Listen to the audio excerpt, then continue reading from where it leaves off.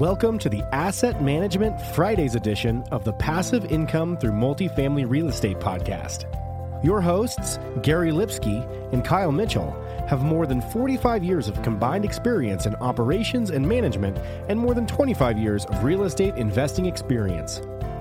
This show focuses on educating syndicators and apartment owners on how to build systems, manage their properties more efficiently, and become a best-in-class operator. 100% straight talk. Let's jump in.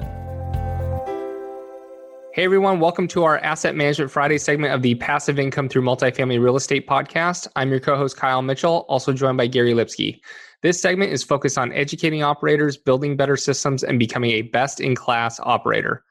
Also, be sure to check out our Facebook group, Passive Income Through Multifamily Real Estate. How many times have you thought, there has to be a better way, while working through endless rent rolls and historicals?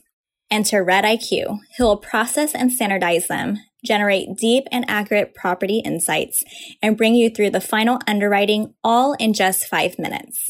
As for underwriting, thanks to Red IQ's new Excel add-in called QuickSync, you can continue using your own model and instantaneously populate it with the data from Red IQ with just the click of a button.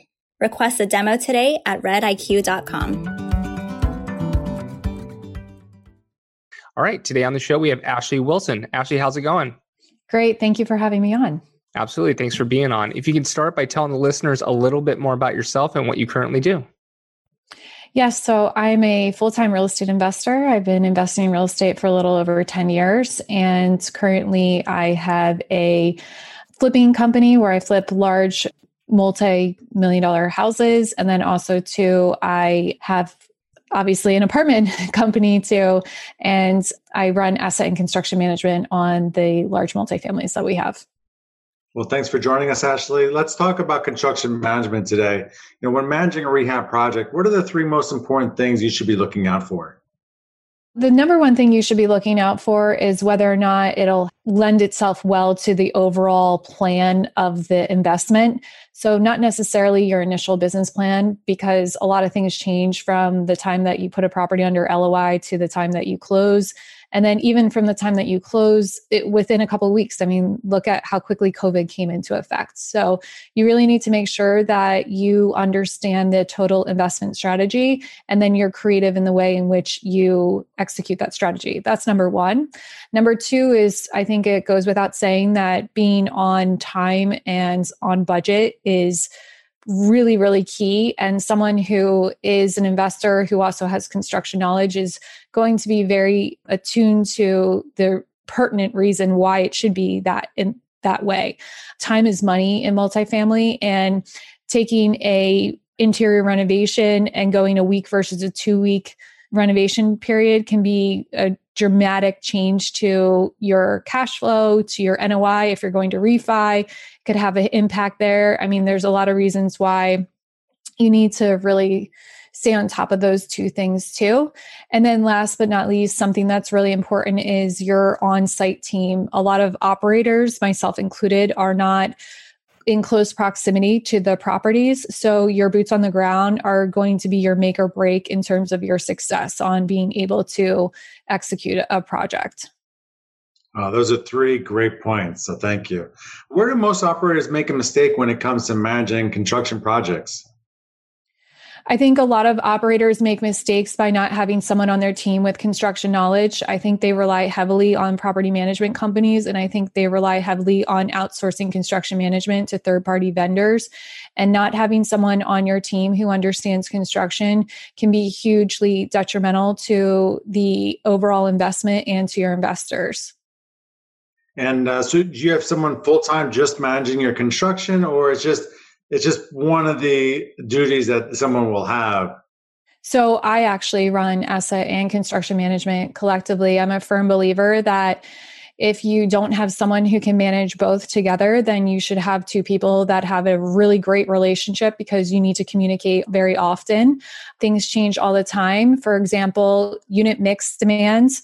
Some people could be seeking right now.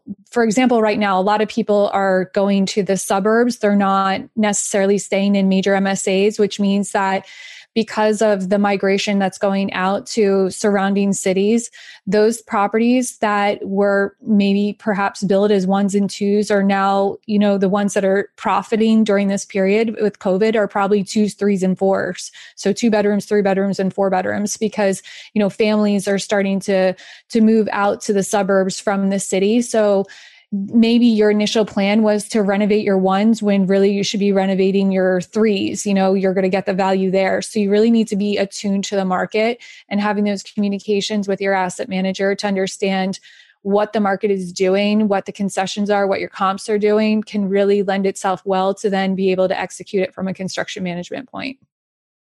I like what you said now and earlier too, is having that ability to pivot and stay on top of it because things are always changing. Really good points. How much did you rely on your GC or PM to manage these construction projects for you? So I grew up in construction, so I'm pretty knowledgeable with construction. So I probably don't rely on it as maybe other operators would, as heavily, but of course I'm not physically there. So you have to have some trust and you have to leverage technology. My property management company is exceptional, and they also too are well-versed in construction. So the property management company that I work with currently, I've worked on 2 other properties with. In fact, we work on 2 properties together right now.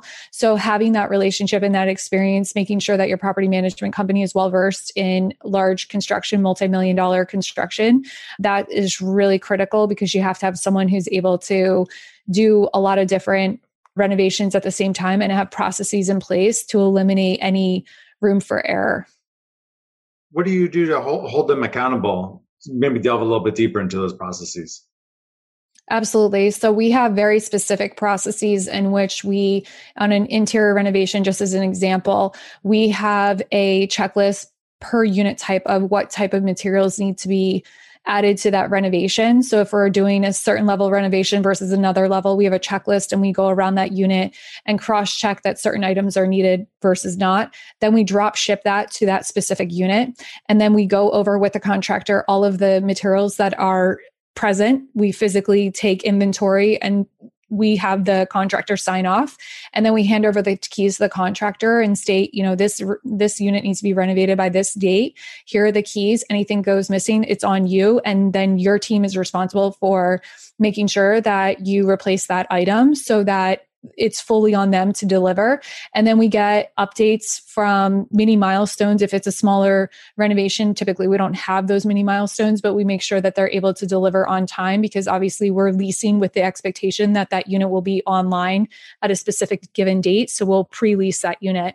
If it's a larger renovation, then we'll have mini milestones and we leverage technology through pictures, videos, trackers to make sure that we're up to date on what's going on. If there's any delay, they need to specify the delay reason. Is it a material delay, a labor delay, or is it, something outside of their control? For example, natural disaster could be a reason. Weather could be a reason. When we're roofing, then they're not 365 days of the year you're able to roof. So these are things that are tracked and then cross-checked and make sure that we can hold people accountable.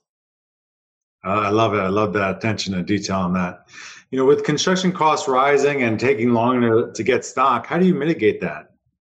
So because I'm really in tune to construction, I'm very familiar on the whole construction process. Construction boils down to 2 components. It boils down to labor and materials. Depending on the market that you're in, those fluctuate. So it literally comes down to basic economics. Economics is all about supply and demand. So if you have a large labor force and you don't have the demand, then obviously the price of labor is going to go down. So, and then vice versa.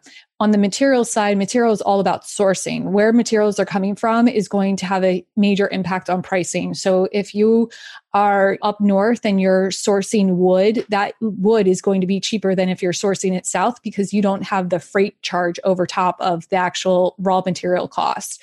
So when I look at different areas, I'm also looking at where I believe the cost is going to come in. So when I'm doing my due diligence on properties, I'm going in and I'm saying, okay, this is not near a major supplier of flooring or appliances, et cetera. So that cost is going to be higher. Or for example, my labor is going to be less. with COVID, for example, COVID has put a lot of stress on our labor force and also on supply chain.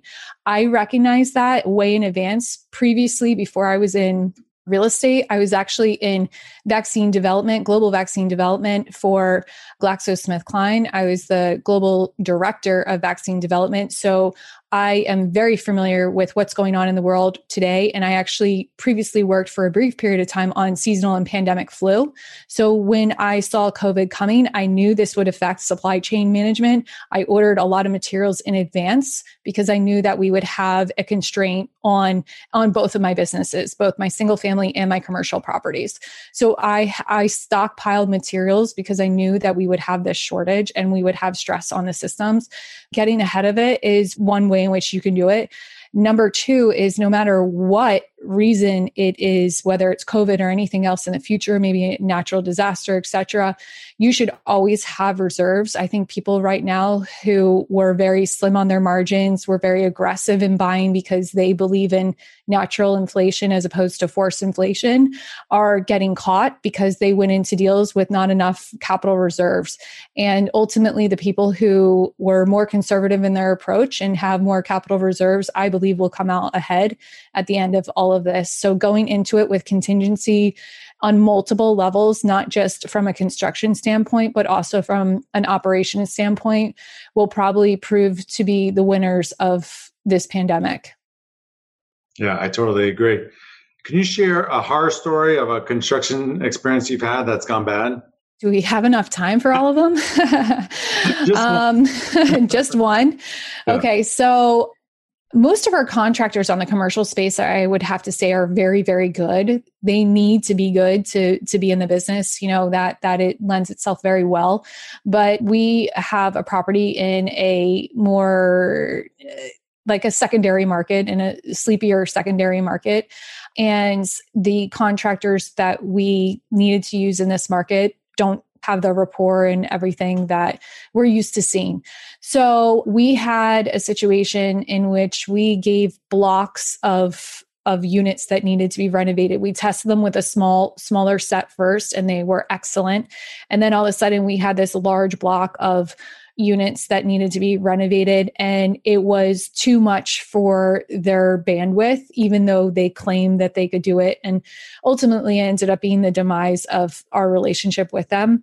So without getting too much into details and really bad mouthing them on the project, we just had a lot of things that they weren't able to deliver on. A lot of the items that I said before in terms of tracking mechanisms, et cetera, there were a lot of red flags, and not being able to hold up to their end of the bargain was really pretty unfortunate.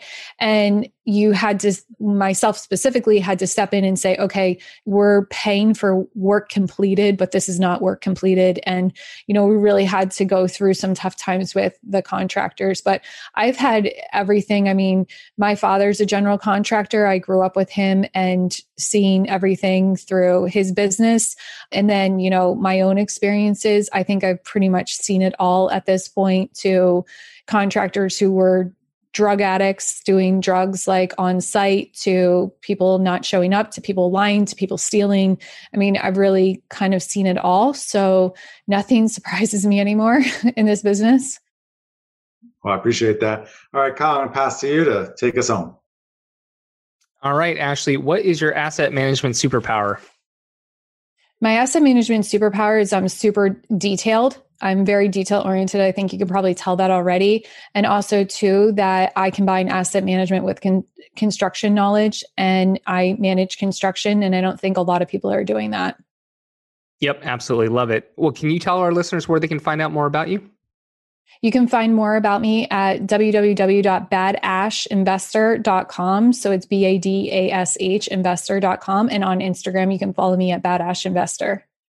Awesome. Love that. All right. To everyone out there listening, thanks for tuning in. If you like this episode, please head over to iTunes and Stitcher, give us a like, subscribe, and review so we can continue to grow our audience, and we'll talk to you next week. Thanks for listening. If you enjoyed the show, please go to iTunes and leave a rating and written review to help us grow and reach more listeners. You can also go to the Passive Income Through Multifamily Real Estate group on Facebook, so you can reach Kyle and Gary and ask your questions that you want them to answer on the show. subscribe too so that you can get the latest episodes. Lastly, to stay updated, go to aptcapitalgroup.com and sign up for the newsletter. If you're interested in partnering with Gary and Kyle, sign up on the contact page so you can talk to them directly. Thanks again for joining us. Be sure to tune in again next week for another episode.